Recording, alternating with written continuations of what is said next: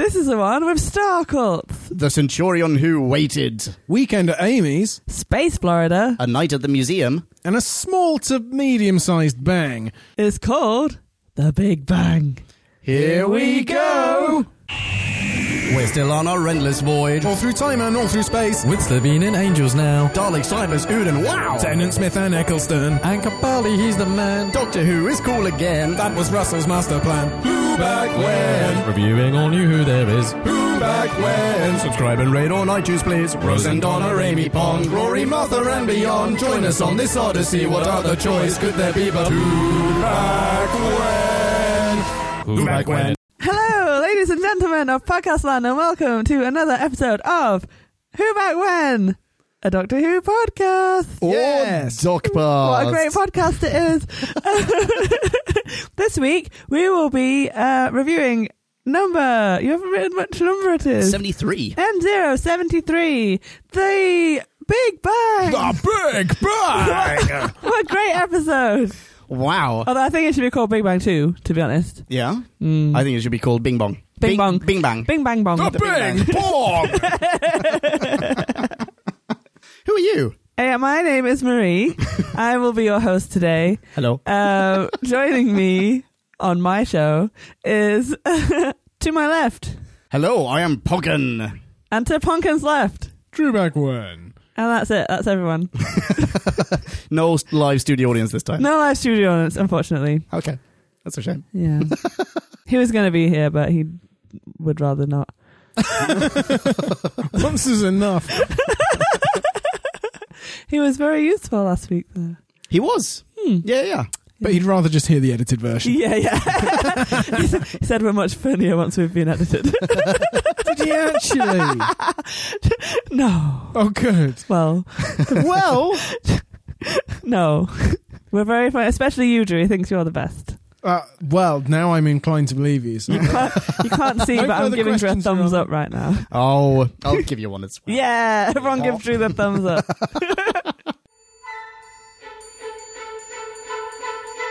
Time for us to synopsize. Slurpify and summarize. So take a view And grab a brew. and listen to this overview, this free-for-all. We like to call a bite-sized chunk of Who. Bite-sized chunk of Who. We open on Amelia Pond flaunting her fantastical star paintings to a horrified Auntie Sharon and Christine.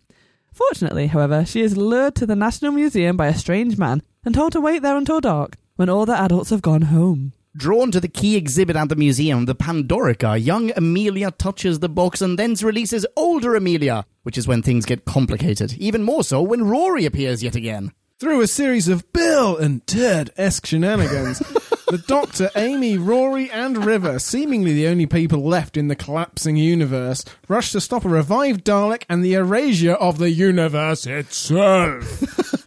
Be Scout over, you are welcome. Aren't you just? Now should we dive in with a question? Sure. I don't have one. Okay. But we know you do. I do have one. I do have a question. Really? Okay, check this out. Can someone please explain to me why from, was it 102 AD Until 1943. until the Blitz? 1990 You know exactly what I'm going to... 41. You know exactly what I'm going to ask. He dressed as a Roman! Exactly! Why did Rory...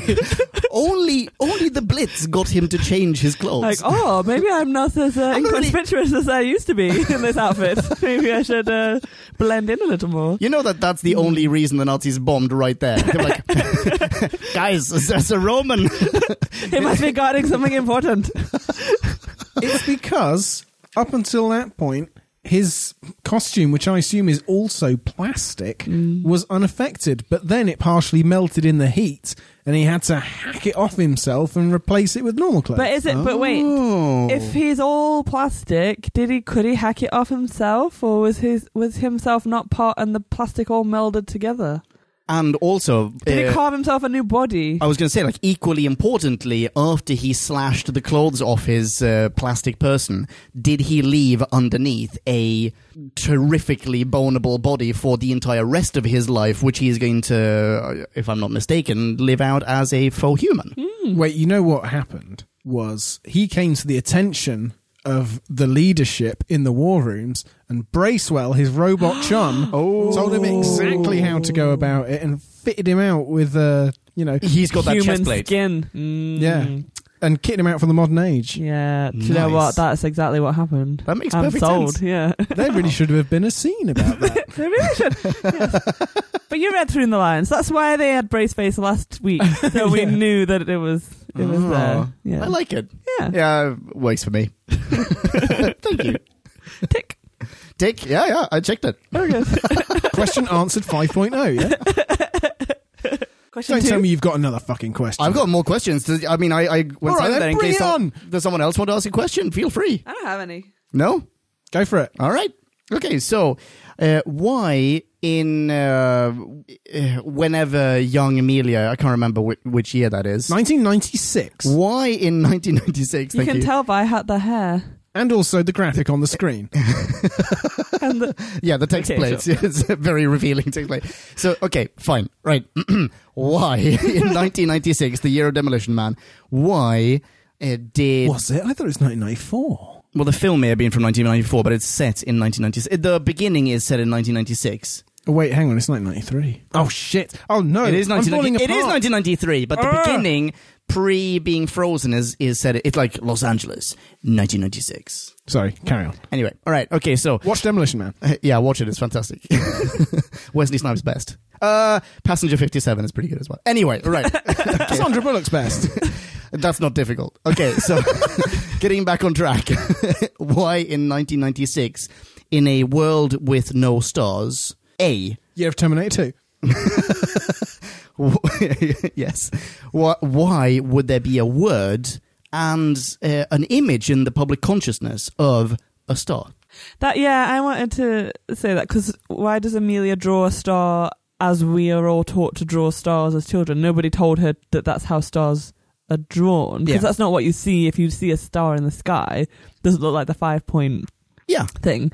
But I like to think that stars are in the consciousness because of people like Van Gogh. I think that he could still see stars, and he still painted Starry Night. And Richard Dawkins. And Richard Dawkins, yes, yeah. Can we not equate those two as if they're two, like, summit level geniuses? Sure. Well, there's Van Gogh and there's Dawkins, and then there's the rest of us just grovelling in filth. just occasionally doodling something spiky. That's as good as it gets. Yeah. They do explain this in episode, which is that stars have appeared in the minds of people throughout history. Millions of people is said. Yeah. And let me Oh, provide. really? I missed this. Okay. Let me provide an example. Goblins. There's no such thing as goblins, but we all have a mental image of a goblin that springs to mind when I say that word, or we can all picture one. Yeah, but I feel like now we are I don't know if we count in this, or our mental image of goblins counts, because we've been inundated with images of goblins since it had been popularized. We've all seen Lord of the Rings, and we've all read whatever Hobbit, or we are aware of what a goblin is. Yeah, so there could equally have been fictive media employing the trope of stars. Yeah, it's probably like sci-fi stuff is like, oh, we found a planet with a star, and like, I don't know. Yeah. That works, actually. But yeah, that's where the idea of star cults come from, because I love the star I love the I star love that as a cult. concept. Yeah. That's wonderful. Yeah.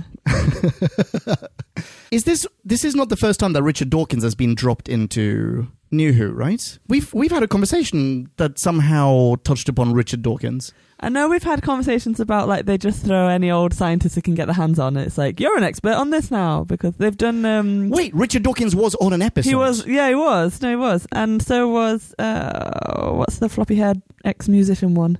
Not Patrick Moore, but he's also... Oh, I know what you Patrick mean. Moore is, but who's the other Yeah, one? Patrick Moore as well. But no, I know you're thinking of young one. oh bloody hell, Oh. Cox. Yeah, Brian Cox. Brian Cox. Yeah. Yeah. They like to get a scientist of the week in to kind of legitimize it. That's true. Like, look, Doctor Who knows real science. And yeah, exactly. Was Dawkins on the one where the Earth was transplanted and placed elsewhere in space? I think so. Yeah. The Stolen Earth. That's well done. Okay, yeah, cool. Okay, Yeah, they're just name dropping this week. They didn't even bother to get him in. They could have done a little TV snippet with him on the news. can I ask a sub question to that? How dare a child draw something imaginary? Well, I know. Yeah, I know. They have such a strong reaction to the star thing. It's like she's just drawing a picture. Children draw unicorns And what is and it? I was just going to mermaids. say, what is this? A fucking unicorn? No, Yeah. to your room. Yeah, horses don't have horns. Because they're scared that she will join the star cult. She is a budding lunatic. Is there anything? She's going to start hanging around with that Dawkins, but wouldn't you know, when you look into it, actually Richard Dawkins is right about everything. Does this mean that Richard Dawkins, in this universe, he's got like a Hare Krishna haircut somewhere and he's just like thumbing a tambourine or something? Yes! Like, we don't want our kids to join that cult. Apologies to any Hare Krishnas out there in podcast land. And possibly Richard Dawkins. Richard, hey, come on the show.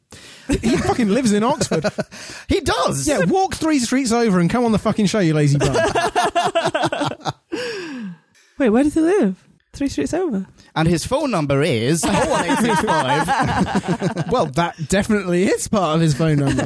Just start from 00001 and didn't know, was that enough zeros? 0000001. Cut this bit. Sub question. Oh, for goodness sake. There's no sub question, is there? As there are no stars, including the sun, where's the light coming from? Well, it's coming from the burning TARDIS.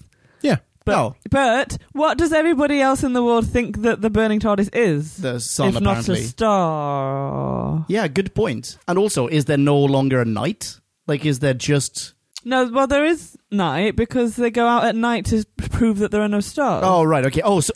Sorry. So you're saying the TARDIS has basically just taken the place of the sun? Yeah. And night okay, falls gotcha. within the museum as well. Yeah, that Yeah. makes... No, that makes perfect sense. But if the TARDIS is acting as a sun, Yeah. what do they think the TARDIS is? Like, what do they think the sun is? Not a star. They Just think not a star. no, they think Whatever. the sun revolves around the earth like people thought until Galileo came along. They do, don't they? They think there Must is do. one sun and we are the only planet. Because that's true. We're the only planet with any life form left on it because everyone else is extinct. Everything... Yeah, you're or right. never born, you know. Oh my goodness! Have we just stumbled upon Moffat's underlying analogy? He's actually a flat earther. And no, which is that the Doctor and humanism comes to enlighten the human race about its actual place within the universe. Oh my god. Yeah, I think it's very, very... I think we think just it is. struck gold there. I'm waiting for confetti to and someone to go with one of those. It was all building up to this moment. Exactly. Stephen, if we finally cracked your Easter egg, come on the show. Okay, someone else ask a question or point something out. Marie's got notes. Yes. Somewhere. The first thing I wrote down was you are in a time lock in the Pandorica. This is what I said last week because and I couldn't back up my proof because it was in the wrong episode. But because you were saying you basically the Pandorica is like a torture box. You're made to be alive, but you can't die in it. But I think you are in like stasis. You're not aware of it because Amy doesn't age a day, and she doesn't regenerate. She's good not point. conscious for 2,000 years.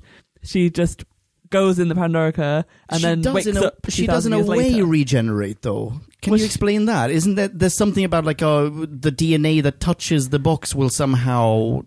Well, I can't remember what it she's is. dead when she goes in, isn't Yeah, she? She's not dying. She's exactly. actually... Yeah, I think if dead. she'd gone in alive, though, she would have remained alive and conscious and aware all that time. Oh, I don't think... No, because I think if... I'm inclined to... Oh, wait, no. I think if no, the Pandorica was going to regenerate you, it would do it as soon as you're in. It wouldn't... Why would it No, wait? because it needed the infusion of young Amelia touching the outside of the it box, the did. Doctor says. Yeah, exactly. But can you explain that? Why is that? Is Because it that... it needs some living DNA contact. And But, okay, Amy's flat out dead. But it has to be exactly the same person's DNA? Yeah. Because otherwise, lots of people have touched this box. Yeah, exactly. And she's going to come out as some sort of Amy mutant fly hybrid. Imagine exactly. if a fly lands on the box. It's like a Jurassic Park thing, you know, like you fill in the gaps with frog DNA. So at some point, some animal will have touched the box as well. Rory will touch the box. There you go. Well, he's Rory rubber. doesn't He's have plastic. DNA. He's plastic. Oh, that's true. He doesn't have any DNA. But all because the he is other rubbing people- up against that box for like 1,800 years. Oh. That's all he does. Some of which in the Vatican archives. Yeah. Apparently.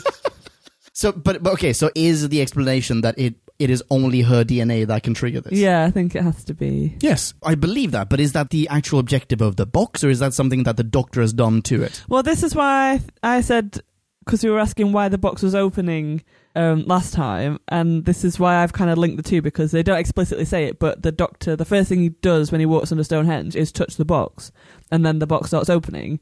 So I sort of think it was programmed for his DNA. They've somehow got his DNA and programmed it in. Yeah. And therefore it's only him touching it that can awaken the box. So anybody else can touch it over thousands of years and it would just be dormant.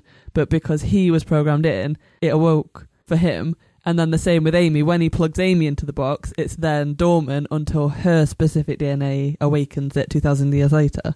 Yeah, maybe that's how he's sort of preset the sonic when he hands it to Rory or something. Yeah, exactly. Yeah. This is the frequency of my DNA or something to that effect. Yeah. That works. Yeah. Very interesting. Look at us solving this episode. This is amazing. Moffat is beaming right now. Oh, he is. He will not be by the end. No. But right now... Oh, we've got holes to pick in this. Oh, there are loose threads. certainly. I don't want to.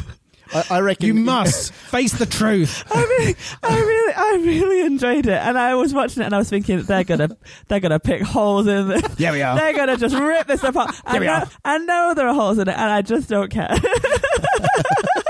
That's where I currently stand. You'll be made to care. I reckon know your you're going rating- to drag me down, but I'm going to try. I'm digging Yeah, my because heels you in. never drag us down, do you?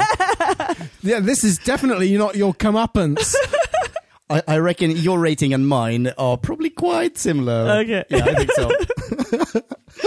Does it begin with a 3? Not saying a word. Not saying a word. Spoilers. Okay, how awkward would it have been if? Spoilers. Let me just subtract one. How awkward would it have been if young Amelia had touched the Pandorica while there were still people in the museum? Yeah, because she when she goes to reach for the post-it note, she could very easily have just brushed up against it. There's nothing to say, don't touch this box until later, Amy. Amelia. Until later. Well, exactly. It just says stick around, Until pond. there are no adults in the room. Yeah, and what does that mean? Does that mean for a few minutes? I mean, what is the attention span of this young I know. child? I thought that she's gone and hid in the museum for like hours. It gets dark in the time that she's there. Well, it doesn't get super dark because they leave the exhibit lights and the television on and everything. But the museum's closed. It's at least 5 p.m. No alarms, by the way. No, but they leave the sound effects on. Yeah. Yeah, important. So I've got a question, actually, Let's hear it. Okay. which is that Rory has been in Ledworth with Amy for some time. He is like her schoolboy sweetheart. Yeah. So he knows what young Amelia looks like. Yeah. Well, and also, can he not hear the tannoy going, Amelia Pond, please come and... Is he the one speaking over the tannoy? No, I don't. Oh, Because he's the maybe. security guard in the end who says, "What's the problem here?" Or whatever it is. Yeah, but I don't think he actually works there. I think he's a fake security guard that he throws on the uniform and no one questions it. What? No, I think he waits there. Regardless, he's plastic. He's not sleeping. He's 24-hour aware. Yeah. He's listening to everything that goes on in the day. Yeah. What does he do during the day? Is he there in civilian clothing as a museum visitor? Maybe. Yeah. Maybe he's a guide. Because it makes sense that he works the night shift because he never sleeps. They don't really touch on that. It's like when the doc's like, you won't even sleep. The passage of 2,000 years is going to be horrendous for you. Yeah. And then we just jump Fast 2,000 forward, years and it's like, oh, yay, you're here. Everyone's happy Yeah, now. it's the same old Rory. It doesn't matter that he's now twice as old as the Doctor and has Because- twice as much experience. Yes, and... Can we see that spin-off, by the way? Oh, yeah. Oh, I'd love that. I love that when he's like, how did you stay out of trouble? And he just goes like, what does he say? I can't remember. Poorly or something. Oh, I didn't, or I don't know. Oh, it's like I got in some scraps. Yeah. Such a cool guy. But because he almost comes across as a bit whiny, actually, because Amy recognizes him. She's like, oh my God, Rory. And he's like, it's me. I waited 2,000 years for you. And it's like, all right. Like, that's the first thing you say to her. Like, come on. Yeah, and she's like, still shut up. There's it within one of my notes, like in the beginning, she is very much, shut up and kiss me, and she's so happy to see him and so on. But after, I'm going to say maybe 5 minutes, my note is Amy is already shouting at Rory. Like, she's already just like, oh, you're so slow. We need to hurry up. This is important shit. Yeah. It's like, fucking cool it, Amy. And... Oh, wait, no, let's talk about that later. Okay. Yeah, I agree. She's like, there's only 12 minutes left, Rory. There's a countdown in operation. Fuck you and everything about you. So, yeah, she's still learned nothing. But she hasn't learned anything because she just woke up. She was dying in his arms and then she was alive again. But she knows what's happened, right? She knows that 2,000 years have passed. Because the doctor has also implanted some weird knowledge in her brain. Yeah, I would buy that she was that snippy towards Rory if she shoved him and said, "You shot me, you prick." Yeah, that would make sense. Yeah, you're right. He deserved that one. That would have been a really good like retro rewrite to fix that, or to somehow justify it. But no. But yeah, because she's read the timeline and she knows that everything that he's been through. Yeah, which I was really moved by that. And then when the Roman centurion disappears in the war, and it's just because he took off his Roman clothes. Well, yeah, but did you not? Were you worried that he died again? Yeah, he's constantly dying. Yeah, no. I'm surprised he didn't. I know. I was really fully expecting him to die. Like, and be brought back, obviously, because he's Rory, but I was expecting him to die again, and then it was a big surprise twist. Though it was cheap, it was a lovely video. It was well narrated, and it sort of set up a nice legend. Exactly. Yeah. However, how did the Pandorica get from the Vatican in 1230 to here? When did we raid the Vatican? I say we. I mean the British, British. And their constant colonising and stuff. But we never went to the Vatican archives and plucked out a Pandorica. Were there steps in between? They were never shown on screen. We might have just borrowed it. It might have been one of those like travelling exhibits. I was going to say, yeah. Maybe they donated it or something, and possibly. No, because it was here in 1941 during the Blitz. It was, yes, you're right. So why have we not given it back? We borrowed it before the Blitz, and then it survived. Now it's legally ours. Now you've earned it. Finders, blitzers, blitzers, keepers. Sorry, all the records were destroyed. It's probably ours. This is a different Pandorica. Yeah, yours got ruined. Yeah. These are not the Pandoricas you're looking for. Pretty sure.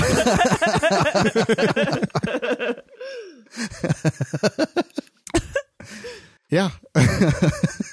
Yeah. My second note reads, "Yes, Rory." And it was, and I remember writing it when he punches the doc in the face. Yes, Rory. Yes, Rory. Yes, my son. Yeah, that's a really good scene. That's a wonderful moment. Yeah. I love the look on the doctor's face as well, where he's just like, yeah, this was all intentional. Yeah. I'm on your side. I'm so glad that you're back. I was just testing you. And that's great jaw work from Smith as well. He has got a lot of angle on that thing. Look at me moving through all 3 dimensions. Pitch and you're unrolled. It's like a giraffe trying to chew. Yes, it is. He's a bit giraffe-like. He's a little bit giraffe-like. Is that what they do? It's like when you have a dog or a horse on TV, like they just put some peanut butter in that Smith's mouth and then someone else is dubbing over him. Bruce Forsyth, probably. Yeah, I know, you're right. They were my opening notes, and then I wrote nothing until the end because I was so engrossed in the story. Oh. Yeah. So you're on your own for a little bit, but I can come back later. Okay. Yeah, no, that sounds good. Please comment on these things as well. Pre-end observations. We finally tie the noose around the what was it called? The angel episodes? When they're in the forests. Flesh and Stone. Ooh, Flesh and Stone, thank you. Yes. And because I remember talking about this at the time and trying desperately not to give anything away, but I was like, it's going to be so good. Because that's one of the very first episodes, isn't it? It was one of the what? Really early episode. It was the 5th episode. But she's very new to the Doctor, and it's all about trust and stuff. And then the fact that it comes back Amy. around, yeah. And they planned it all from the beginning. I think that's really cool. Oh, it's so cool, and it works so well because you read it without this knowledge. You just read it as him coming back for her and understanding that she's scared and trying to reassure her. Yeah. And then the second time you watch it, you kind of realize what it actually is, and it has so much more of an impact. And it's just wonderful. I really love that. I'm speechless. That is a good use of timey-wime and wibble-wobble. Because the rest of it was a bit naff when it's just shout. He's like, Amy, tree, and she looks up, and it's like not really. Yeah, that adds nothing. getting Wait, what was- anywhere. When he's like his time stream is rewinding, and he's seeing her at different points. And the first couple are just a bit naff, and then you get to the angels, and it's like, okay, now it makes sense. Oh, I agree that the angel bit is certainly it's the best one, but I quite like the other ones as well because it's almost nightmarish. It's like I didn't know what to expect. I was not expecting and hadn't figured out that so we're now going to tie this back to the angels. But there was this nightmarish quality of shit, you're just a ghost. You're just an echo of yourself, and no one's going to see you. I quite liked it from the Doctor's perspective, but what bothered me was that he saw Amy at all these different points, and he shouted her, and she looked up, and he's like, so she can hear me. But at no point did Amy go to her current Doctor. Oh yeah, it's like, did you hear that? By the way, like I keep hearing your voice shouting my name even when you're not in the room. That's a very good Well, point. in the lodger, Amy spent the entirety of the lodger stuck in the TARDIS, didn't she? Was she actually ever outside James Corden's house? But that was after the lodger episode. Because he even says that's Amy putting the note in the window. Because they do the Bill and Ted thing again. Exactly, yeah. And they're like, how did I know to get that? This you must go Wait, put the... can you at least screenshot how many stories are on that house then? Because there should only be one. Oh! And whether there's two or there's one, I'm interested either way. Me too. Oh, clever. Yeah. And has Moff actually, thought this through? No, there should be two. Because she must go back in time to put the note there so that the Doc can find the house. But she puts the note in the post office. Is it the post office that we see or the house? It'd be the post office. Or is it just like I feel like we're outside house? James Corden's house, but I take Marie's point in that it should have two stories have at two this point stories. because it is an illusion. Yeah. Ho, ho, ho. All right. Okay. Okay. So, but still in that little timeline. Yeah.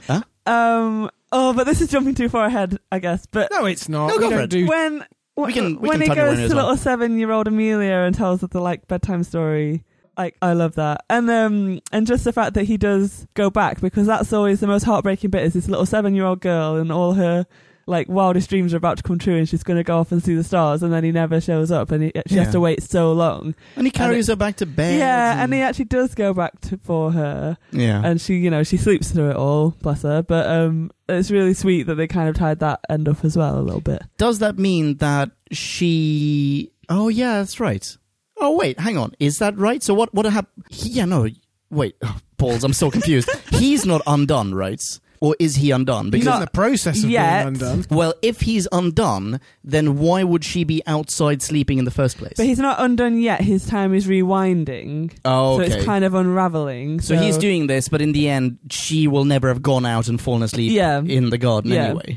But somehow she still has that memory of it because she knows the Raggedy Doctor. She has the imaginary friend. But in this universe, he is a proper imaginary friend. Yeah, that's true. That is the pivotal word. Somehow. Yeah. Yeah, there's a... There's a crack in the wall. Turn off the crack. The universe is pouring into her head. And there's so much more of the if you remember something, then you can bring them back / love conquers all in this episode as well, more so than in the last episode. Also, we're nothing but memories, so Well, we might as well words, be. Nothing but stories. Doesn't matter. We might as well be. But okay. So the crack thing. Crack. Did you also find it so fantastic that all of a sudden he added more value to the crack? The crack has been damaging her all her life. It erased her parents. Yeah. I didn't see that coming either. That was fantastic. I mean, sad and also amazing. Then she got her parents back, or the fact that she had parents. The fact that of course the crack just erases everything. We've just been seeing this from almost like the crack's point of view up until now. Yeah, very clever, I thought. So presumably her parents came a cropper via the crack, the same way Rory did in the Silurian episode. Exactly. The light touches you. Oh, poor Augustus Pond. Oh, Hungry Earth. Yeah, Hungry Earth. Yeah. See, I don't know if I buy that really, because when we saw the crack, when it took Rory, there was a light shining through it, and it was almost like tendrils, a really demon crack that was coming for you. Yeah. How would it have got her parents and not her? She slept in that room. Okay, so I can see and this. in the first episode, the Doctor puts his ear against it. It's Yeah, but in There's the nothing in coming the out. Silurian episode, we also see him shove his entire arm through it and nothing happens. And grab Yeah. a bit of the TARDIS, So it seems which we need to talk about. Oh yeah, we do need to talk about it. The logic surrounding the crack, or like how the crack operates, is a little iffy, maybe. But I can definitely see Amelia's parents like grabbing some plastering, like, oh, we're gonna DIY this crack in the wall. They Let's just fix never this, came back. and then boom, gone. And then somehow, gone. And Yeah. why did Aunt Sharon then move in? Well, because she needed a legal guardian. But wait. Well, how does she even exist? Her Yeah. parents Sharon? never existed. No, parent. Amelia never Amelia. existed. Oh, you 'cause got me there. We're back to the sperm conundrum. There could never have been an Amelia. Yeah. Yeah. Oh, house has memories. Yeah, but who's the... I mean, surely the memories of someone who at this point is still permissible to exist. Okay, hear me out. Okay. The house Yeah. remembers the sperm. Why is it just people falling through the crack and not the house? Wait, what? Why is it just people, biological matter falling through the crack and not the house? That the crack is devouring the entire universe at the end of this episode. Oh, that's a good point. And the house is just, it's Why isn't matter it the same as the rest It should of like us. just fold in on itself. Just Yeah. like eat more of the wall until everything falls into it. Yeah, it's just It's a crack-shaped black hole. Yeah. That was good. Was it good for you too? Indeed. Let's light a cigarette. Okay. I'm gonna pose an alternate theory because I feel like that's you're right. getting hung up on the crack. Yeah, and lest we forget, this episode is nothing to do with the crack. Yeah, true. Because I think possibly the crack didn't steal her parents. Somehow. Maybe her parents just died. They were in a car crash and they just tragically died. Okay. But what the crack is doing is stealing Amy's memories. So maybe she was devastated at the time, but the crack kind of slowly It's stealing her like, memories. takes. Yeah, if you can That restore her emotion. parents, then you can restore the sexy Italian invasion, and modern day London will be awash with legions of sexy Centurion Rorys. I think that's a stretch. Okay. Yeah, I don't buy it. I'm sorry. Oh. Because it did. No, it did. Because she didn't remember the Daleks. That was like the Doc's first kind of clue that she wasn't quite Whole. Yeah. because everybody else from her time frame knew what a Dalek was because it was a Dalek invasion, and she had forgotten them. So I think it's stealing her memories, which is why she can still exist even though she doesn't have parents, because they weren't taken by the crack, they just died. However they died, and her memories have been taken. Maybe she was just scuba diving in Spain with her older cousin Donna. Whoa. Yeah.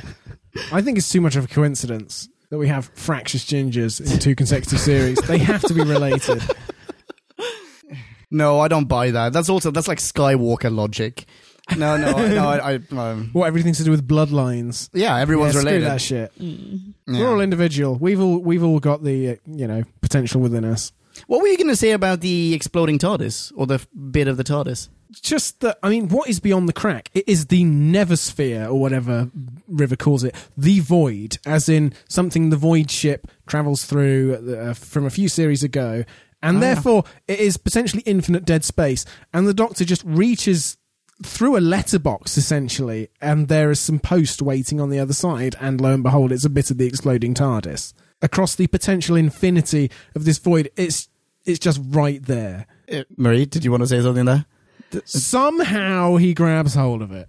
Well, because the TARDIS is on the other side of the void, because the Doctor drove it into the other side of the void so that it could close the cracks. And why wouldn't you park it just on the other side of the crack? It's not going to fly it all the way into the Yeah, after Neversphere. exploding, why couldn't you just retain the ability to park it exactly where you wanted? Yeah, why not? Somehow. Well, okay, so when we see the TARDIS explode, or it's just about to explode, it's The small to medium-sized bang. the doors are right up against a wall, Yeah. so it explodes. There's a crack in that wall, if you will. Like, it's almost like a manifestation of the fabric of the universe. So is that the other side of Amy's wall that River is looking at? Well, basically, yes, in a way, right? I mean, it's not exactly a wall, but I mean, it's up against a solid surface. Yeah. It explodes. It'll probably crack it somehow, and that's exactly where the TARDIS bits are. I've got two other theories. My point to that is the Doctor reaches through from way under Wales. He's not reaching through Amy's bedroom wall. But the crack is which on the other side of on the other side of that crack, there's a giant eyeball. Yeah, there's a prison. Okay, so two other theories. Numero uno. So what the Doctor should do, he should reach through his handkerchief and someone goes, "Ah, my eye!"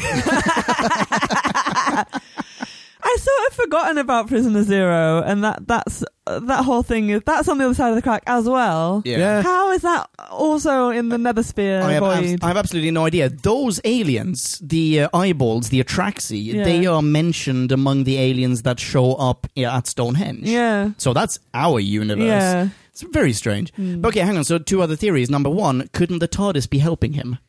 Wait, no, let's go back. I've just remembered. Okay, let's rewind. I've remembered about Prisoner Zero because it wasn't it that Prisoner Zero escaped through the crack into the void and then the Atraxi followed him. So they're not from the other side, they just went into the other side. Oh, they're from the other side of the other side. Yeah. Gotcha. Maybe. Oh, I see. Right, so they travel through the void into... Hello from the other side! Is that what you're saying? Like, so you would go through Amy's wall or the crack, wherever the crack is, on Spaceship UK. The crack is everywhere. The crack UK. appeared in the prison where they were holding Prisoner Zero. Yeah. He saw his way out and he escaped through the crack into the void.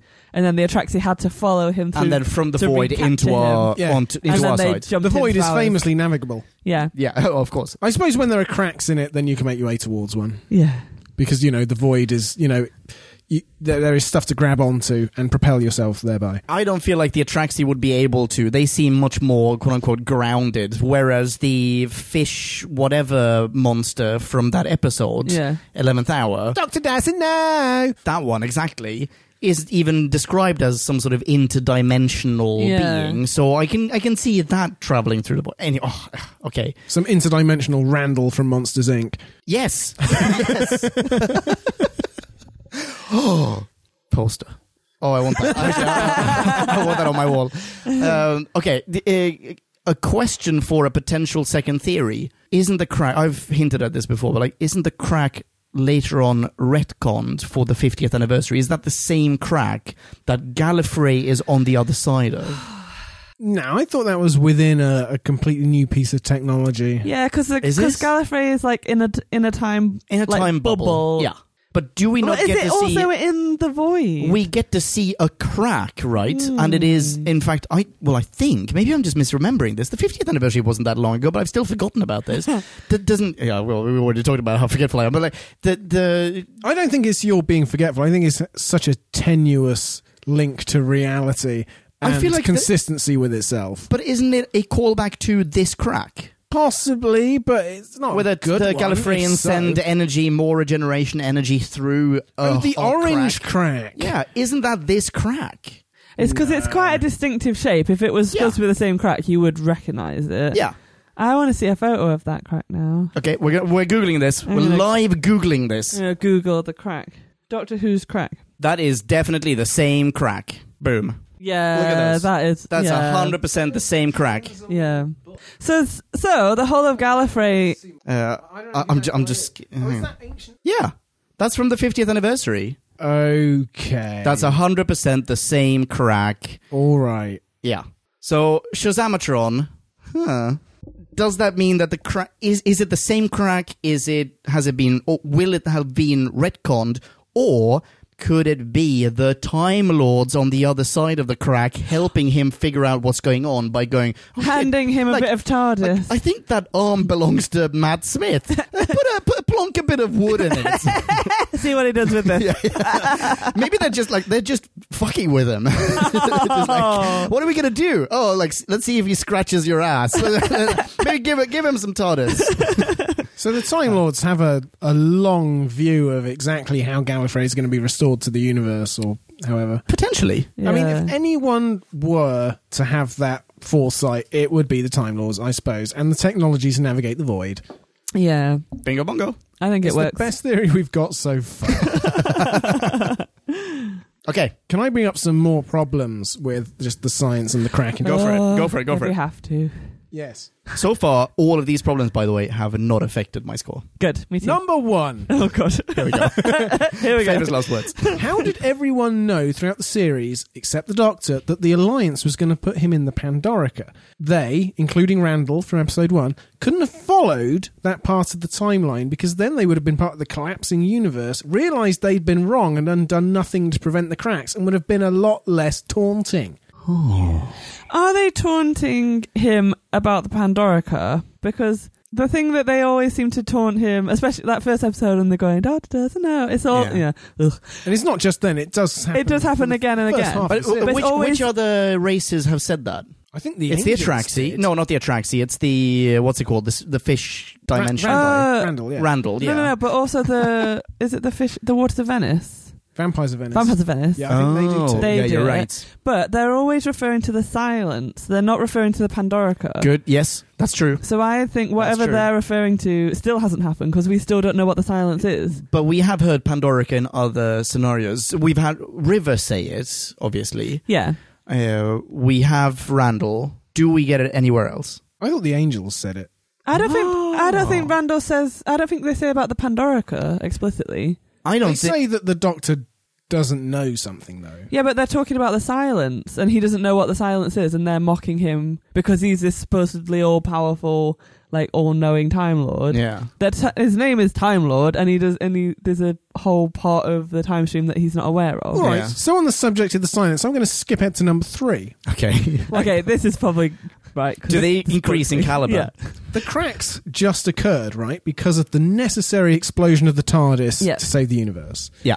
So why did there have to be some sinister motive behind this explosion? For someone to be hissing through the cracks, "Silence will fall," doesn't work with a plan to annihilate the universe. It means they would have had exploding the TARDIS and Doctor occasioning Big Bang 2 as their motive, which makes no sense. Good point. I hadn't thought about that. The Doctor doesn't explode the TARDIS in order to save the universe. The TARDIS is exploding anyway. Yeah, but it's it seems a as though, burning TARDIS. but it seems as though there's an intelligence behind that explosion. Yeah, Like it's triggered. something's drawn it to that point, and I don't think the TARDIS necessarily would have exploded if the Doctor hadn't Well, it hadn't was put the Pandorica in it. I think the universe would have just collapsed into it, and that would have been the end. It would have been an implosion. But isn't that supposedly what this silence will fall is? It is silencing the universe. So if their plan had have gone through, it wipes out the universe entirely. But in that case, there's no cracks. It just works, and that's it. It's over. Yeah, but now there there's are no no cracks to cracks, speak right? through. Now the cracks are over and done with. Yes, but all through this series, we've been seeing them talking through cracks. Yeah, which because happened to have happened after the TARDIS has exploded and everything's on its way to being sorted out. No. I think... Sorry, did I just interrupt you there? No. Okay, I just enjoyed how you said no. No. No. I'm going to leap to the defense of this episode. I think that we basically get a fake universe the way that we later on Capaldi Times get a fake Doctor. As in, I'm referring to when the Doctor has to spend his, 10,000 years punching a wall. 55 billion years, but And he carry on. basically, he basically just gets cloned over and over again. And it's not the real Doctor. We're watching clones of the Doctor. So here, what we've been doing is we've been watching a copy of... we've been watching, quote-unquote, the real universe, and now the universe is going to be replaced by a carbon copy of it. Yeah. Yes, but for the cracks to have been appearing, they But had now to- in the carbon copy that we will see henceforth, there will be no cracks. That's my point. yeah, because the basically. Doctor is then reversed. But the there's Universe 1.0 and 2.0, isn't there? Yeah. Wait. How did the cracks appear in Universe 1.0 if the TARDIS has already exploded in it? Is the point? Because there's an exploded TARDIS which he is able to retrieve from the other side of the crack, which the only thing that can exist after the TARDIS has exploded is Universe 2.0, because that is what ends Universe 1.0. Okay, got a theory. Do you want to jump on this? No. Okay. All right. Okay. So he says in this episode that they are the universe is collapsing, and they are just the last flicker of it. They're just experiencing, the last remnants of the universe, of space and time before it is naught. Possibly what we have been watching, the last 50 years of Doctor Who, have just been... Wait, you're dragging the whole series from Hartnell on into this? all of it. Well, I want to see where you're going. I with remain this. to be impressed. Yeah, me too. Well, what I'm saying is maybe we just didn't know, but the universe is a big place. Maybe the universe has just been slowly but surely dying, and no one knew until now. The Doctor's been going from the beginning to the end of the universe constantly, at no point saying, this is a bit more cramped than it used to be. Okay, you know what? Okay. From forget the last 50 years, because whatever, the 50 Because what have they got to do with it? Well, 50 years this is 50 years from our point of view, so it doesn't even matter. Well, let's say We're just a launch pad. It doesn't matter. let's say from the Doctor's point of view, from the very first appearance of the cracks, from then on, it's all been like, oh, well, the universe is dying. And now... Well, the universe has been dying since the beginning, but... I mean, I don't see how it is accorded a special significance in the way you're implying. No, I'm not giving it any special significance. I'm just saying this is not a plot hole. I'm saying this... It's a series-wide hole. No! And we've all fallen into it. No, I'm saying this makes perfect sense. I'm saying this Somehow. Okay. Pistols at dawn. No, seriously, I'm thinking this makes sense. It's like, fine. The TARDIS exploded. It rips a bunch of holes in the fabric of space and time, and... Bunch of cracks. Cracks in space and time, and it'll take a while for those cracks to take over everything and undo everything. We haven't seen a single crack until this series. What does it matter? I think it matters. No, we've seen cracks both. We've seen cracks in our time in 1996. We've seen cracks in the far-flung future. Oh, I see what you mean. Actually, cracks are everywhere. I'll give you that much. 50 years of Doctor Who mean nothing because 50 years are from our point of view, but he's travelled way more than 50 years into the future, and he's travelled way more than 50 years into the past. So, like the cracks, they exist everywhere. There's a crack on the wall on the first cliff face in the universe. There you go. Yeah. Yes, there are cracks everywhere, and it just takes a while for the universe to disintegrate, just as it takes a while to pop a Pandorica in the TARDIS and reboot it. And this whole time, we just didn't know, but it was being destroyed, and it was on its way to having to be rebooted. I love this theory. I'm totally on board with it. Boom, cell 5. Yeah. By the way, it doesn't take a while to put the Pandorica in the TARDIS and reboot it. That shit happens instantly. In 12 minutes. Well, no, that's just while they're fannying about up and down the building until the Doctor dies. And he's there going in and wiring himself in and programming it and doing all the techie stuff. Yeah, despite being 90% dead. So actually, that could have happened in a lot quicker time. Anyway, should we hit point 2? Let's do it. And then we can move on from this segment. Yes. Why did they need atoms from reality before it started collapsing to reboot the universe? Presumably, after history starts collapsing, some of the atoms have leaked out the crack into the void, and rebooting from the remaining atoms won't work. But doesn't that mean that every atom in the universe is in some way connected to and affected by every other atom, so that once they start going through the cracks, they're all qualitatively different, and they can't use just any atoms that are left? Yeah, I love it. Don't you as well? I have no idea what he just said. I love that line of you could deduce all of the universe from any teeny tiny little atom. I love that idea. So that's basically the principle, is that there are atoms within the Pandorica that they're safe almost. They've been trapped in this space, and the rest of the atoms outside the Pandorica are tainted now. Yeah, and that's how they can reactivate the Dalek, because the Dalek is as if remembered by a previous universe, or it's restored to its previous existence from being an after image. Yeah. I'd buy it. Yeah. You guys will buy a fucking lot. There are 50 levels of security in the Pandorica. You don't know what technology they have. True. Yeah. Also, if you're going to buy, if this little girl touches the outside of the Pandorica, then the adult version of said girl inside the Pandorica is somehow rejuvenated, then why couldn't you extrapolate that? Yeah. Why couldn't you apply that same principle? She's brought back to life. the Exactly. Dalek is there. There's like a shadow of a Dalek. That Dalek hasn't been erased yet. It will be. That Dalek isn't touching the thing. The girl has the same DNA as the person inside. That is a connection that is not too tenuous for me to buy. Agreed. But the Pandorica is like a magic box. It has like magic shiny lights. I see. So when a magic box hits another magic box, then we can believe anything. I feel like, this is not the principle of Doctor Who. Like, you have to suspend disbelief a little bit. Yeah, the operative word there is a little bit. like some rules still have to apply, and in this episode, none do. In the last episode, seldom, precious few did, and in this, none at all. But you guys seem on board. I'm fine with it. I mean, I'm glad that you brought up point 2, your second point, because that's raised my score back that decimal point that I lost before. All of this is just raising my score. That's a good point, Drew. Thank you. I hadn't thought about that. Okay, I'm just going to lower my score in reaction to it because no. To offset, to get the average right. Man, I wish Nick were here. Okay.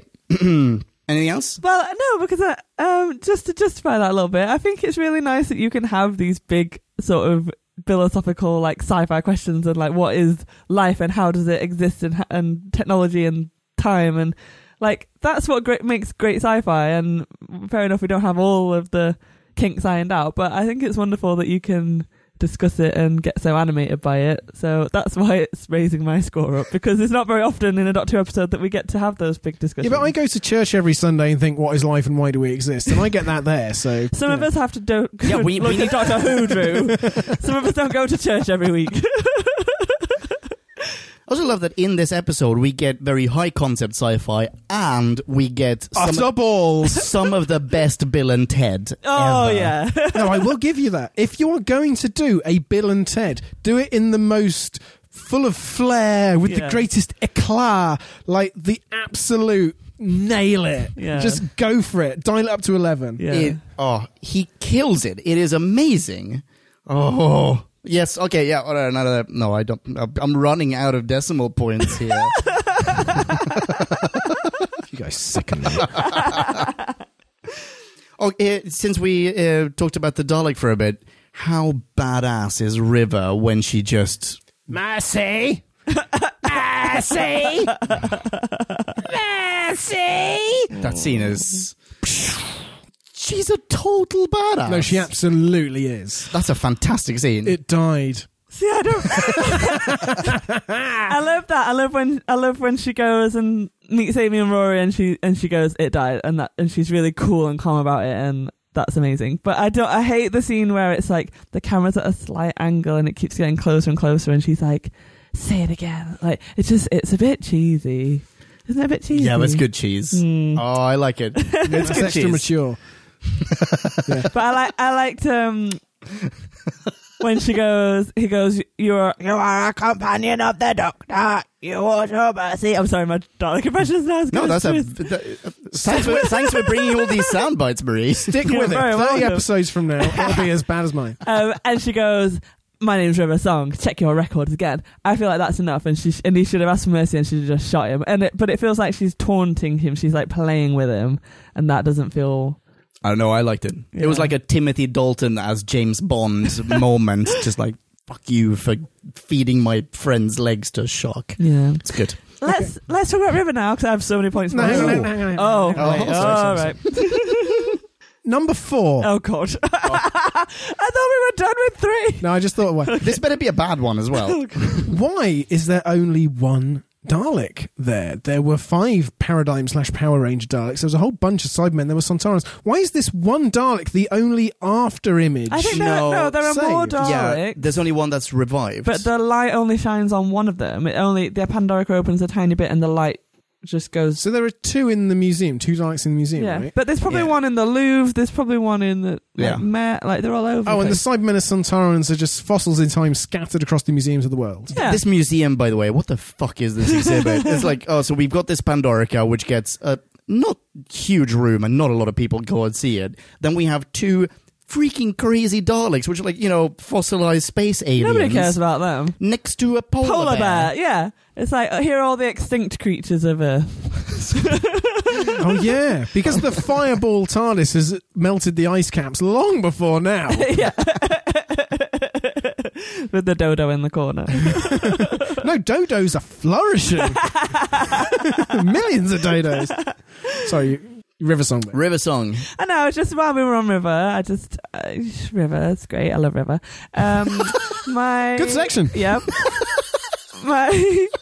My point about River is when we realise the Doctor's plan, and she's like, oh, that's brilliant, he's gonna create the Big Bang 2, and she kind of explains it to Rory and Amy, and then she comes up to Amy and says, oh, he wants to talk to you now, he wants to say goodbye to you, he doesn't really know me yet. And oh my god, and that broke my heart, and I was like, the love of your life, the man who I think in this episode we kind of learn that she's married to. Yeah, that's been hinted at pretty heavily before as well, hasn't it? But so we know what he means to her, and she just has to say he doesn't want to say goodbye to me because I'm a relative stranger to him. He wants to say goodbye to you, the companion.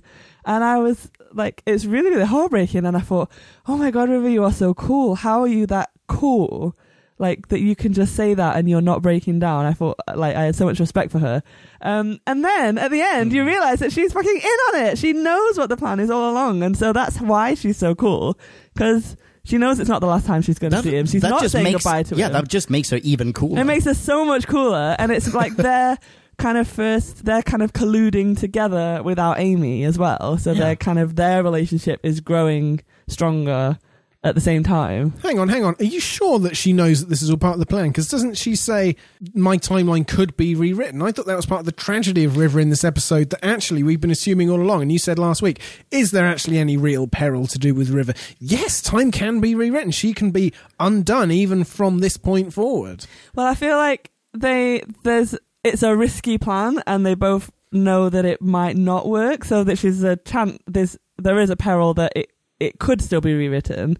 And the Doctor, when time's rewinding, he looks genuinely concerned, and he's like, "Oh no, this plan that I had isn't going to work. She can't see me. I can't talk to her." And you do kind of feel like maybe it's not going to go right. But then in the end, when he comes out of the box, and River gets to the wedding, so she remembers the Doctor and knows and is part of the plan. And Amy and still has the diary. I don't know how she still has the diary. Why is it empty? That's a bit like, oh. No, Doc zaps it. He wipes it because he says, I put all the memories back. Like he put the writing back in, but I didn't peek. Oh. There's a line there. Yeah. Oh, okay. So I think the peril is that the plan might not work, but they have a plan. Does the plan also factor in their memories? Because his last words to Amy are something to the effect of, remember your parents, and when you wake up, they'll be there. Yeah. So if River remembers stuff, is she going to have the same relationship with him? Well, he must also count on his own memory, right? He must remember... I mean, he must assume that he will remember River, for example. Well, this is what... The other thing I wanted to ask is that, because... How does River remember the Doctor? If the Doctor's on the other side of the void and he has never existed, Amy remembers him because the crack fed into her dreams and the universe and all this logic. But River remembers him because she must in order to be there at that time. That's true. Skywalker. River's Amy's daughter. But I couldn't remember. Well, it is, yeah. But I couldn't remember how it is that the Doctor remembers Rory. And whether that's the same sort of logic there, that River, because she's a time traveller. Holy shit, it just dawned on me that Rory is now flesh and blood. Yeah. That's all been rewritten. Is he though? Yeah. That just dawned on me. How do we know that he's flesh and blood? Because... Big Bang 2. Exactly. It's all started... It's just start from scratch. New. Everything you've just seen has been erased. Thank you. That was going to be a question. But...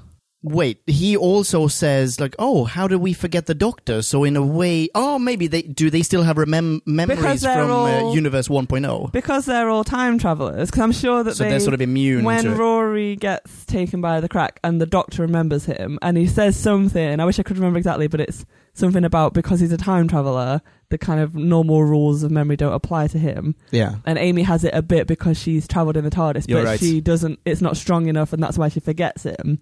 So I think the same must apply that River, I think you're right, yeah. because she's kind of outside of the normal rules of time and space, she can still remember the Doctor.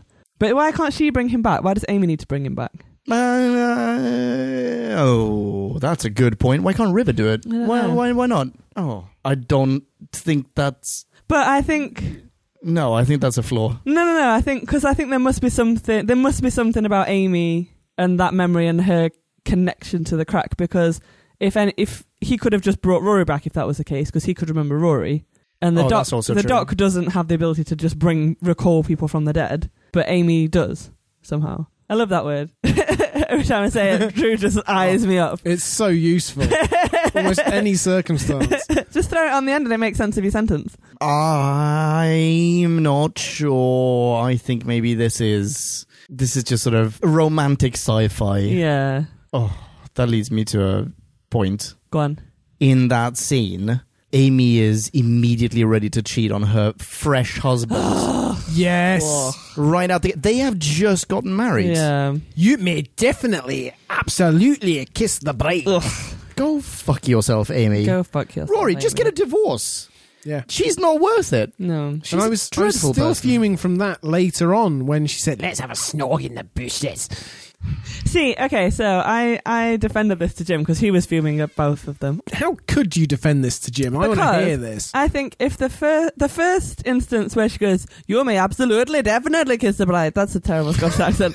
Cut that immediately. That was great.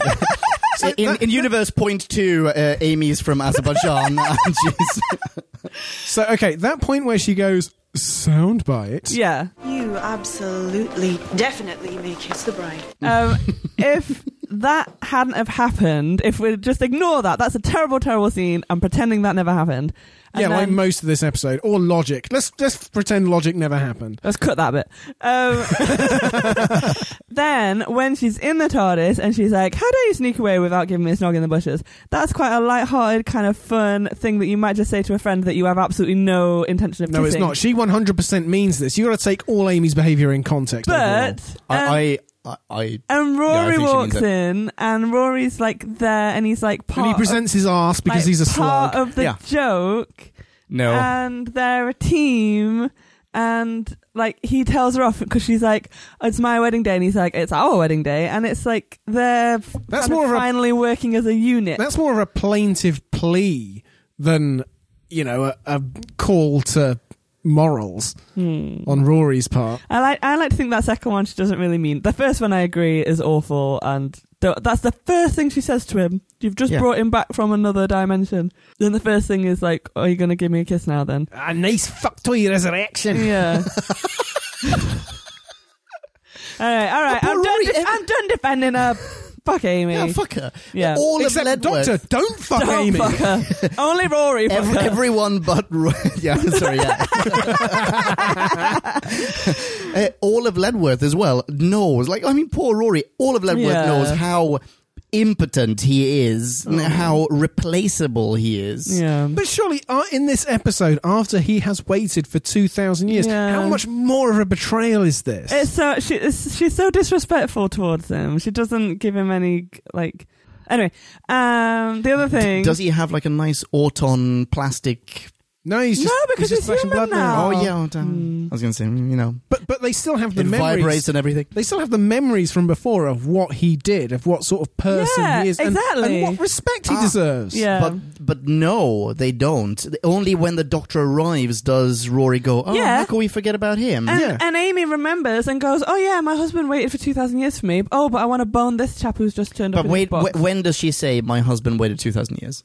She She doesn't. doesn't. But all the memories come flooding back at once. Yeah. If she actually Oh. chose to dwell on it rather than just, warming up her fanny. Yeah. UK or US? UK. I don't know what the US version even is. Coochie? Fannies is they're called bum bags, fanny packs in America. Yeah. Anyway, Anyway, please, anyway. the other bit that really annoyed me is when the doc's on the phone and the Orient Express and there's danger and we need to go and get it. And he goes, this is going to have to be goodbye. And Amy's like, yeah, I think it is. And Rory is in on the joke and he knows and he's like, yeah, I think it's goodbye too. Yeah, definitely. And again, it's like them, like, he's not the outsider anymore. He's now kind of working as a proper companion. He's earned his place. He is a companion. He's coming with them and he's in on it. But she's the only one who goes and like waves and says goodbye and like sees it through. He should be stood by her waving goodbye to his wedding party as well. And he doesn't get to. He just has to stand and wait for her. That's true. Where is Rory's family? Yeah. At his own wedding. Yeah. I'm just glad someone finally took him in. Oh, I don't know. But seriously, I mean, Amy's dad, of course, gets up. But on that top table, you would think Rory's parents are also sat. But do we ever see anyone else? Maybe he doesn't have his parents. It's a shit wedding, isn't it? There's a huge wedding party. I mean, huge. There's a significant wedding party, and we never really get to meet any of them. Odds are he's got a bunch of relatives and friends there. None of which he wishes to say goodbye to. But she doesn't either. She just waves from the TARDIS. Yeah, exactly. Like, she's not genuinely saying goodbye. But I just think it would be nice if he got to wave off people as well. I reckon it's still all about her, and I feel like at this point it shouldn't be. It should be about them both. Yeah, but that's a flaw of the show. That's a flaw of like Doctor Who. Yeah, which such. we're reviewing. Yeah. That's kind of why I brought it up. Yeah. But I mean, like, that's a flaw of Doctor Who as an entity, as opposed to this episode. Yeah. Like in the show itself, the not like the production crew, like everyone who is making this happen is not giving proper emphasis to or attention to one of the main characters. Yeah. It's not just this episode. Yeah. That's been the case ever since Rory appeared. But it has been the case the whole way through, and it just feels like week on week on week he proves himself and he earns his place, and he's never given. He needs a spin-off. We need a Rory Roman spin-off. Yeah. That'd be great. The least Amy owes him is a spin-off by now. The Centurion. Oh, we can make this happen. Fake trailer. I can see a fake trailer happen. The Centurion. He's like in every time. It's like the A-Team, except it's a Centurion.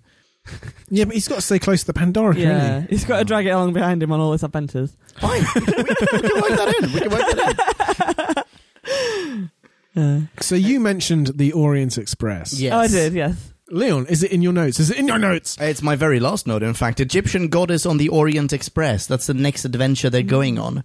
We have had an Egyptian-themed episode on the Orient Express. Mummy on the Orient Express. Exactly. Written by... I've got this. Jamie Matheson.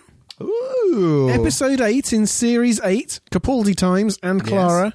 But no goddess. Just a mummy. Just a mummy. But that's not the episode that they're going on. That's not the next episode either, is it? Because there's a Christmas one after this. Yeah.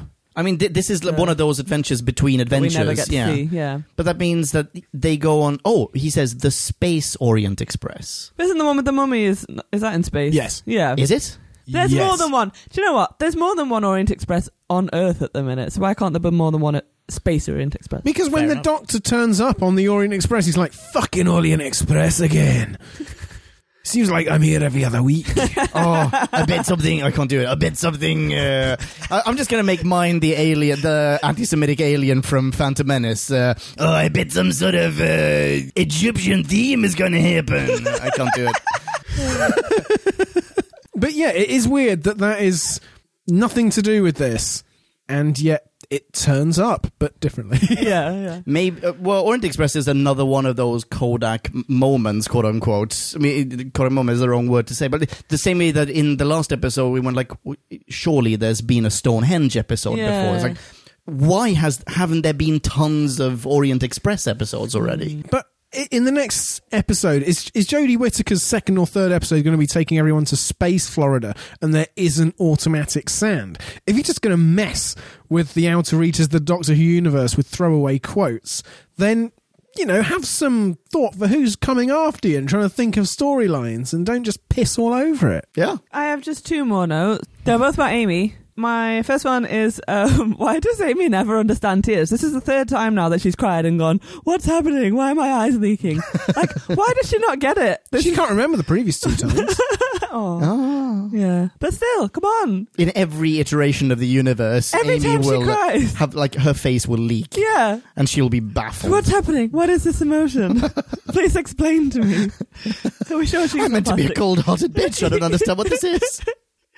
But yet, my second point, she Oh. is not a cold-hearted bitch Ooh. in Universe 2.0 because she finally, yes, fucking tells Rory that she loves She him. just sneaks him out casually in a phone call. In a phone- she just so drops casually, it in. you almost miss it. Yes, In it's fact, I think you did. I did It's miss such it. a throwaway. It's like, love you. Like, she just says it all the time, like it's nothing to her. It's amazing. Oh. And I just wonder whether this is what happens when you, like, grow up with your parents and she's not emotionally scarred and the universe hasn't been eating away at her soul for the past, like, 20-odd years. Yeah, and she hasn't been consumed with longing for an imaginary friend. Well, she that has. when he actually comes along, She that I immediately love wants you to stuff jump. just goes all out the window. But that's why it's really annoying when she just wants to snog the Doctor, because she's finally, like, engaging with Rory as she should engage with her husband. Like, she tells Yeah. him that she loves him.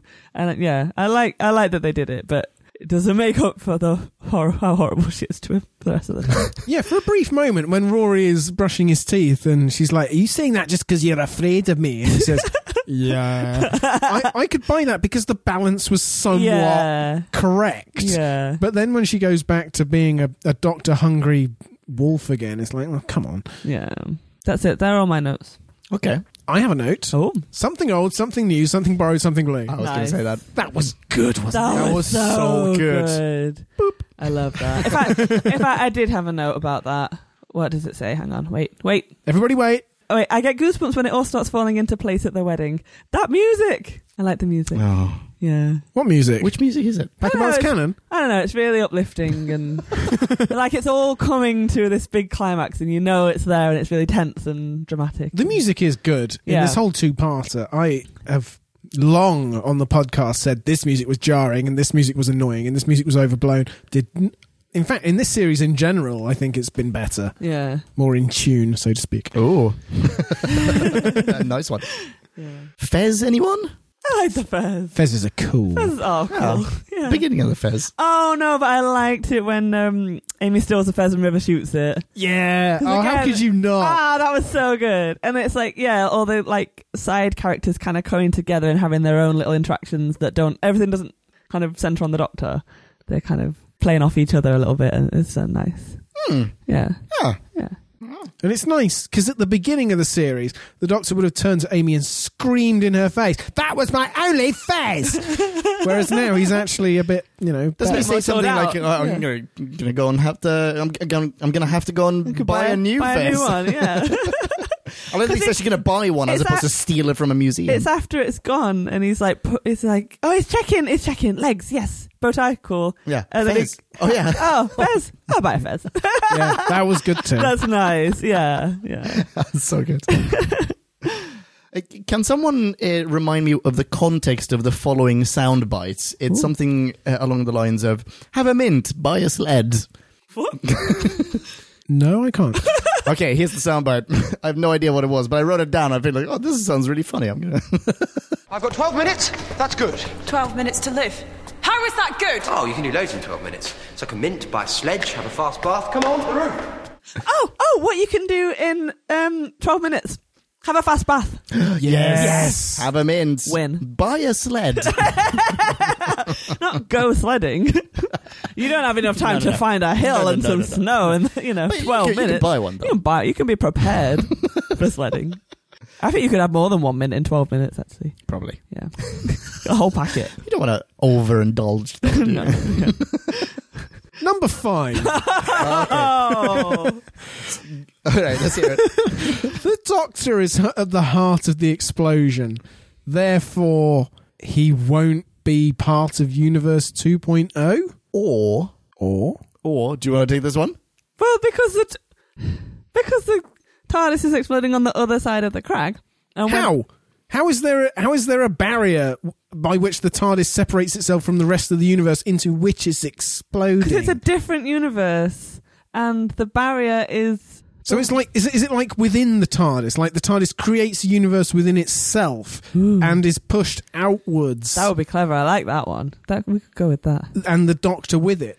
Because at the heart of Explosion makes it sound like it's too central to appear in the universe, but it could be that from that centre he is pushed out beyond the extremes. Is that it? I think that makes perfect sense. I have another 2 theories. Wow. Go for them. Numero uno, the Pandorica needs fragments or atoms of reality of our universe to from which to extrapolate Universe 2, and maybe the Doctor is part of that. I mean, he's been everywhere. He's touched everything. There in a are way. always atoms of the Doctor in the universe, even if he's not in it physically. It's like we're all stardust. We're all bits of the Doctor in a way. Like, not bits of the, that's gross, but you know what I mean.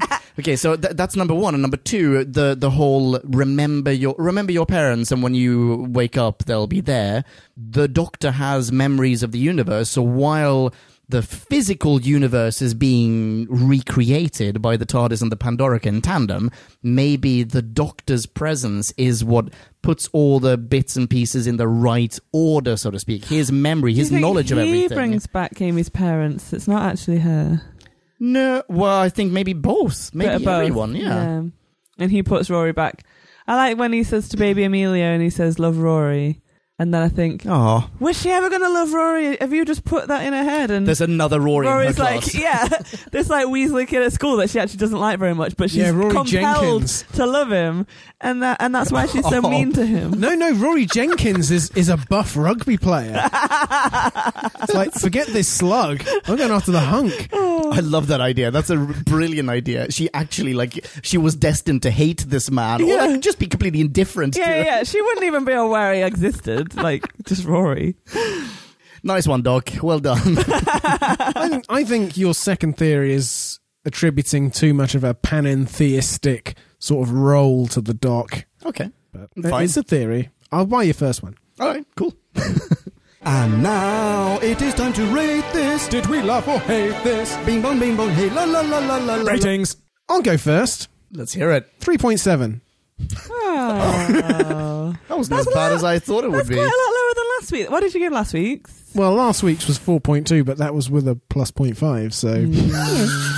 Oh, however... Did you actually add plus 0.5? Well, who's to say? I have to say, though, technically this week should have a plus 0.5 because there were no spoilers For Series for 6. Series 6. Bingo. Oh, don't... No, I'm sticking with 3.7. Look, I'm trying to save you time here. That's it? Okay. That's it? You're done? Yeah. Oh. Bish, bash, bosh. You, me? No, you go. Okay, so I'm I'll lower my score a little bit. So originally I had written 4.8. My goodness me! That's why I said I am running out of decimal points. My headphones fell off. I originally wrote 4.8 because I found it so emotional and so uplifting. Yeah. And I could not stop smiling throughout most of this episode. Yeah. I loved it. But I'm gonna downgrade that to 4.6. It's better than 4.5. I don't know. Can't remember what I gave Blink. I can't remember what I gave any of those great episodes. But I think this you was gave Blink 4.7. Okay, yeah, fair enough. This is fantastic, though. I loved it. Yeah, 4.6. Okay. I don't know where I'm going to go. Well, it's definitely going to be 4.5 or above. I loved it as well. And like I said at the beginning of the episode, I know there are probably holes. Drew's poked at most of them. I feel like we've given you a fair run for your money, though, in trying to make up some answers, but Didn't work. We'll let Podcast Land be the judges. yeah.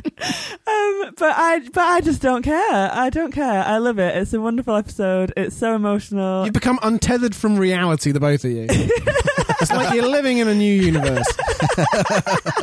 Exactly. And the discussion that we've had about it has been so much fun, and in my mind that adds to it, because Absolutely. I love great sci-fi. You should be able to pull apart and test and we've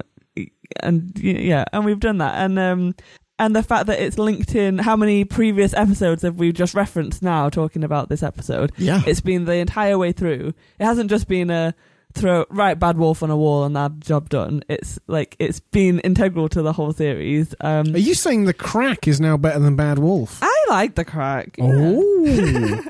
And there are problems. It still bothers me that we don't know what the silence is yet, and the silence is still talking through the Crack, and that, like, I'm not sure about that.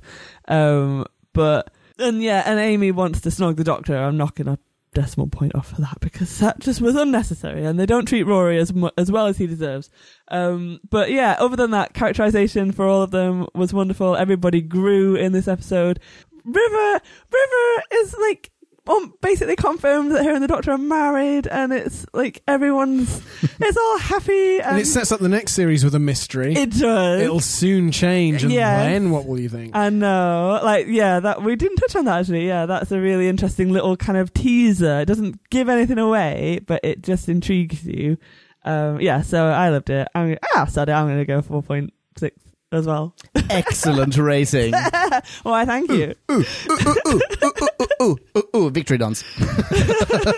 Once again, we've forgotten to say that Matt Smith does a brilliant job. As always. Oh, he's fantastic. As always. In his farewell monologue, when he's saying goodbye to his 900 years of life, this is a guy who's in his late 20s, and I am buying it completely. Yeah. Absolutely. He has possibly in the last episode, as in part 1 of this thing, did it feel like, you know what, now this is him. This is his character. Yeah. Listener minis. Now let's hear from Podcast Land. Max 250, Or it would get out of hand.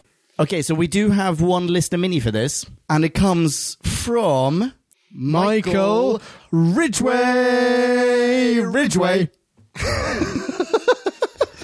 you, Michael. Hello, Michael. Hi, Michael. Wait, where did you come from? Flappy. Want to start? Oh, yeah. So, Michael begins his review by saying, the Doctor spouts Star Trek Voyager techno babble and presses reset. Things I liked. Attempting a different finale, brackets deviating from the big bad model of seasons 1 to 4. Oh, that was number 1. Number 2. Then Michael continues with a list of... Michael, how could you? Yeah, I accidentally caught a glimpse of the rating he gave before we pressed record. Michael says, I call bullshit. Leon, would you like to begin? All right, here we go. Number 1. How did the Doctor escape the Pandorica to tell Rory to let him out of the Pandorica? He Bill and Ted it, obviously. Yeah. Yeah, which we've objected to in all prior episodes, but this one apparently it's fine. Because it's done with panache. Exactly. Yeah, But yes, flair with brioche, Michael. Oh, I could go for a brioche. I see where you're coming from, Michael. Number 2? Number 2. Were Amy's parents sucked into the Crack? If so, how does Amy exist? Was she adopted? How has Amy still got drawings of the Doctor in her bedroom if the Doctor never existed? With hindsight of River's origins, how can River exist? True. How can River exist if the Doctor never existed in order to give the TARDIS spoiler diary to Amy so that Amy could remember the Doctor for him to re-exist? All of this is included in the 0.4 that have been subtracted from this otherwise perfect episode. Well, I also feel like we covered a bit of this. We did, yes. Just listen to the review, Michael, and then you'll understand. It's like you didn't even pay attention, Michael. Michael still has 5 further points. Number 3. Michael's got more points than you, Drew. Number 3. If the Doctor's foes were erased, how could they have imprisoned him in the Pandorica in the first place? Well. Right. Okay. So. No, you read out number 4. Oh, wait. Let me disprove. Let's address Michael's point. Yeah, exactly. Come on. Let's give Michael the time he's deserved by putting together this list of erroneous counter-arguments. Okay. So, all right. Hang on. He was imprisoned in the Pandorica in Universe 1. Yep. Then he was undone. Mm-hmm. And in Universe 2, he was never in the Pandorica. True. So, what's the problem?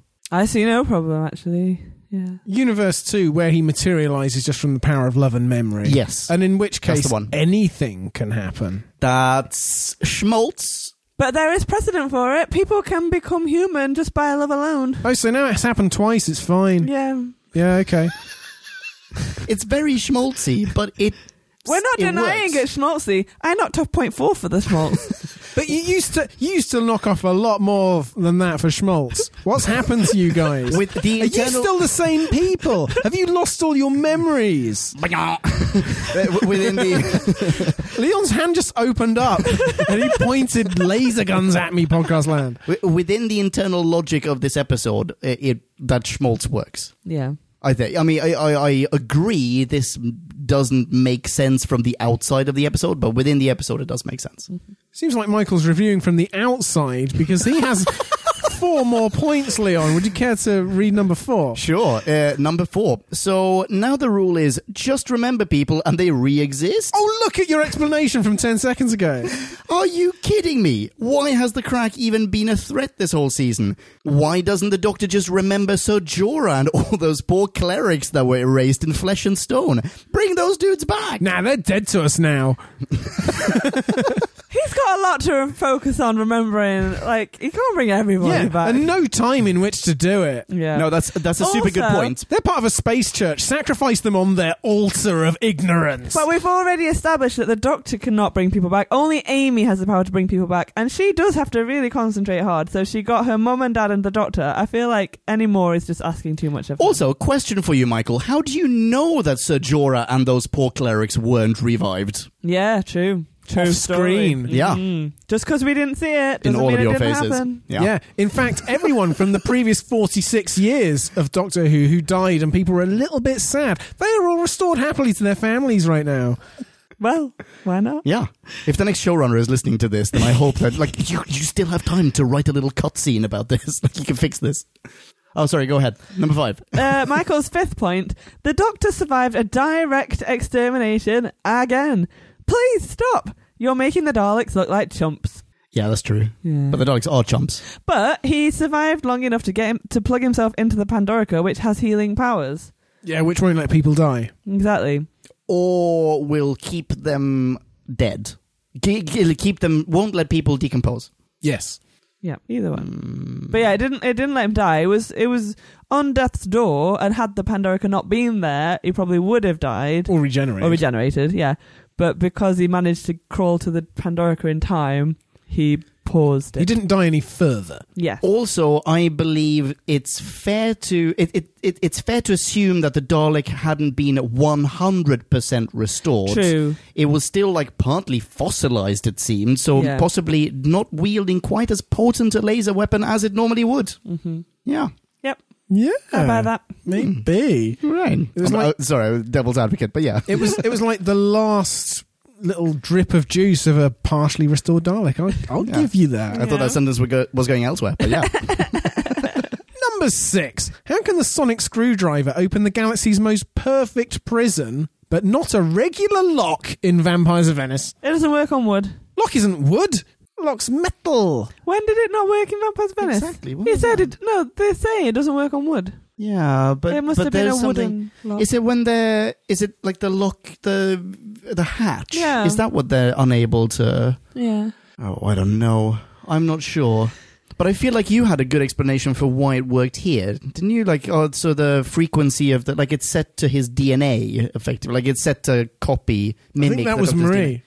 Was that your theory? No, I think that was you, Drew. I think that was you as well. But Yeah. I'm sorry if it was you, Marie. Drew's just like, I didn't say anything positive. Don't put my words into my mouth. No, it's 3.7 the whole way.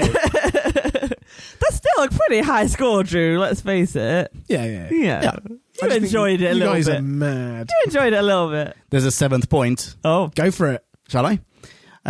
Number 7. Seriously, Rory has 0 psychological damage after waiting nearly 2,000 years. Look at what a few years being lonely did to Luke in Last Jedi. What's Rory been up to all this time? Why hasn't he become an expert in languages or origami? Michael. Yeah, good point. How do you know he hasn't? That's also true. Yeah. Maybe, you know what?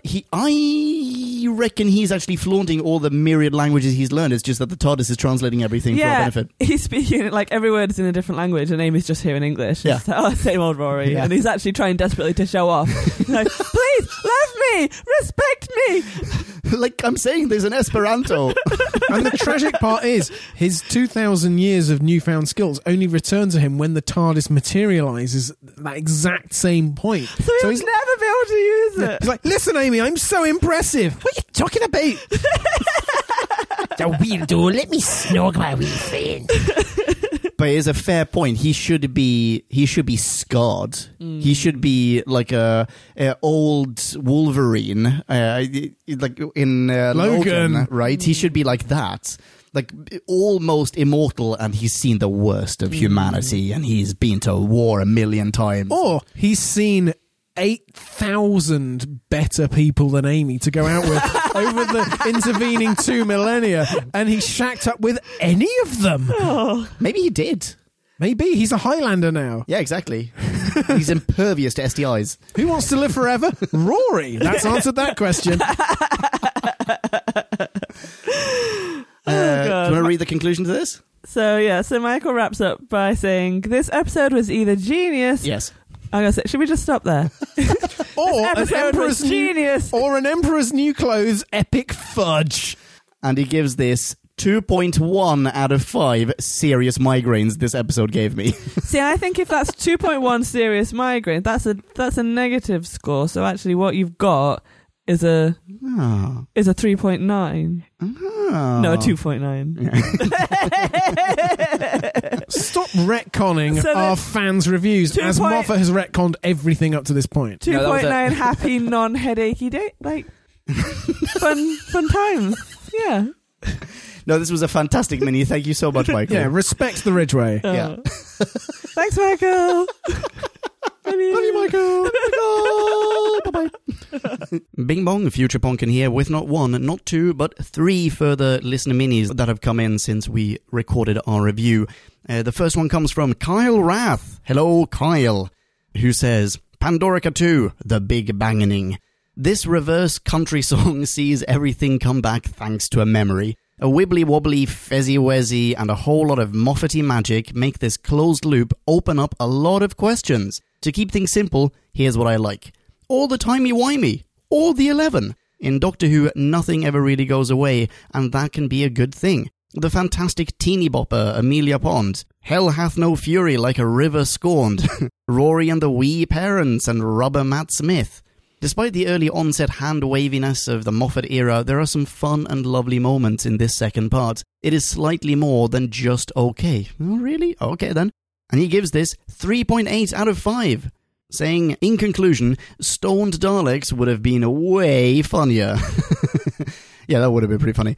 Okay, cool. All right, 3.8 out of 5. We're still pretty high. I like it. Very, very good. Thank you very much, Kyle. People can follow Kyle on Twitter. He is at Sinister Super Spy. That is super without any vowels. And please, high five him online, say hi from us, and tell him if you agree or disagree.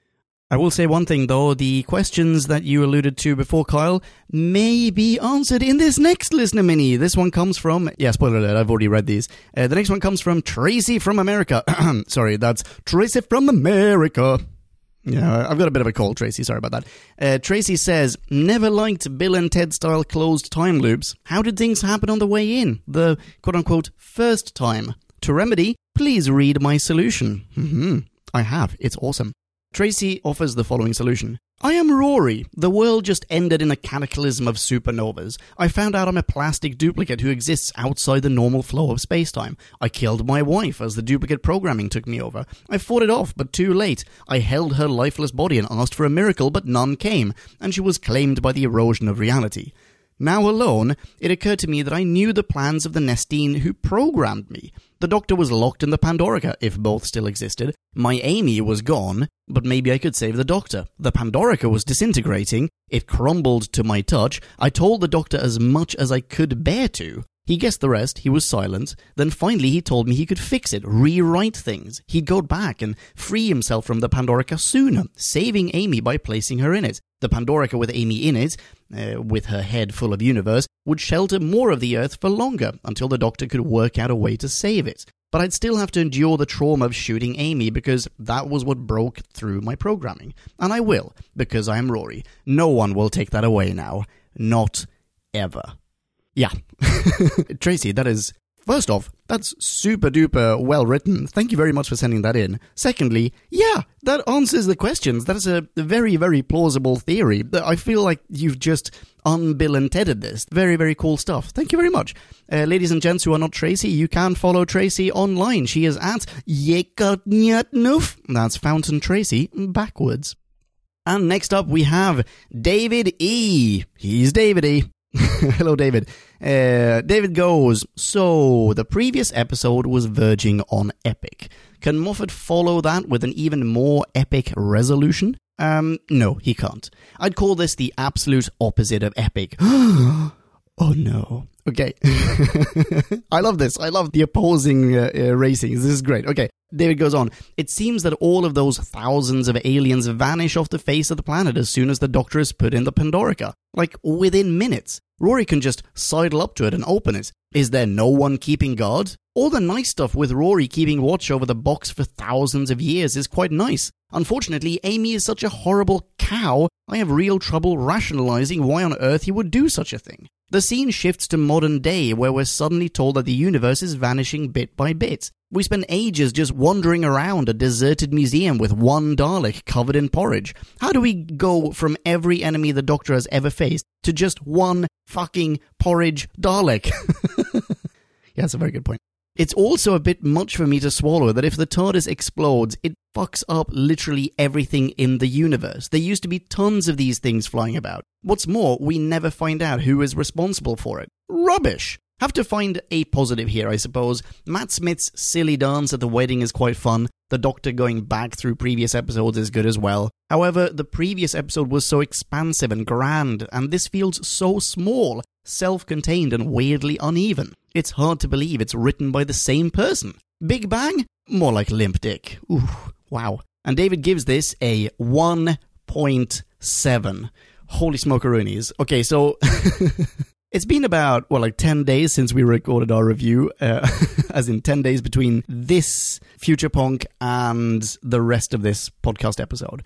And in hindsight, maybe 4.6 was a bit of a high rating to give this episode, I admit that. I do feel that this is way better than a 1.7 though. I will say, David, I agree with a few of your points. Thank you very much for sending in your mini. In fact, thank you everyone who sent in minis. You are awesome. Awesome, awesome people.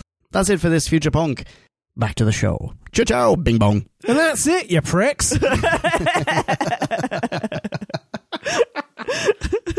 I hope you were trapped in a previous destroyed universe, because we haven't got anything else to read out. Yeah, that's true. If you didn't know that we were going to be recording today and that we were soliciting minis, then perhaps you're not following us on Facebook or on Twitter. You should. Yeah, we'll let you know about these things. Yeah. I'm at Drew Back When. Yes, you are. I am at Punkin. You know how to spell that. I certainly hope so. And we collectively are at Who Back When. Oh, what's next? What's next? It's like a Dickensian thing, isn't it? Christmas.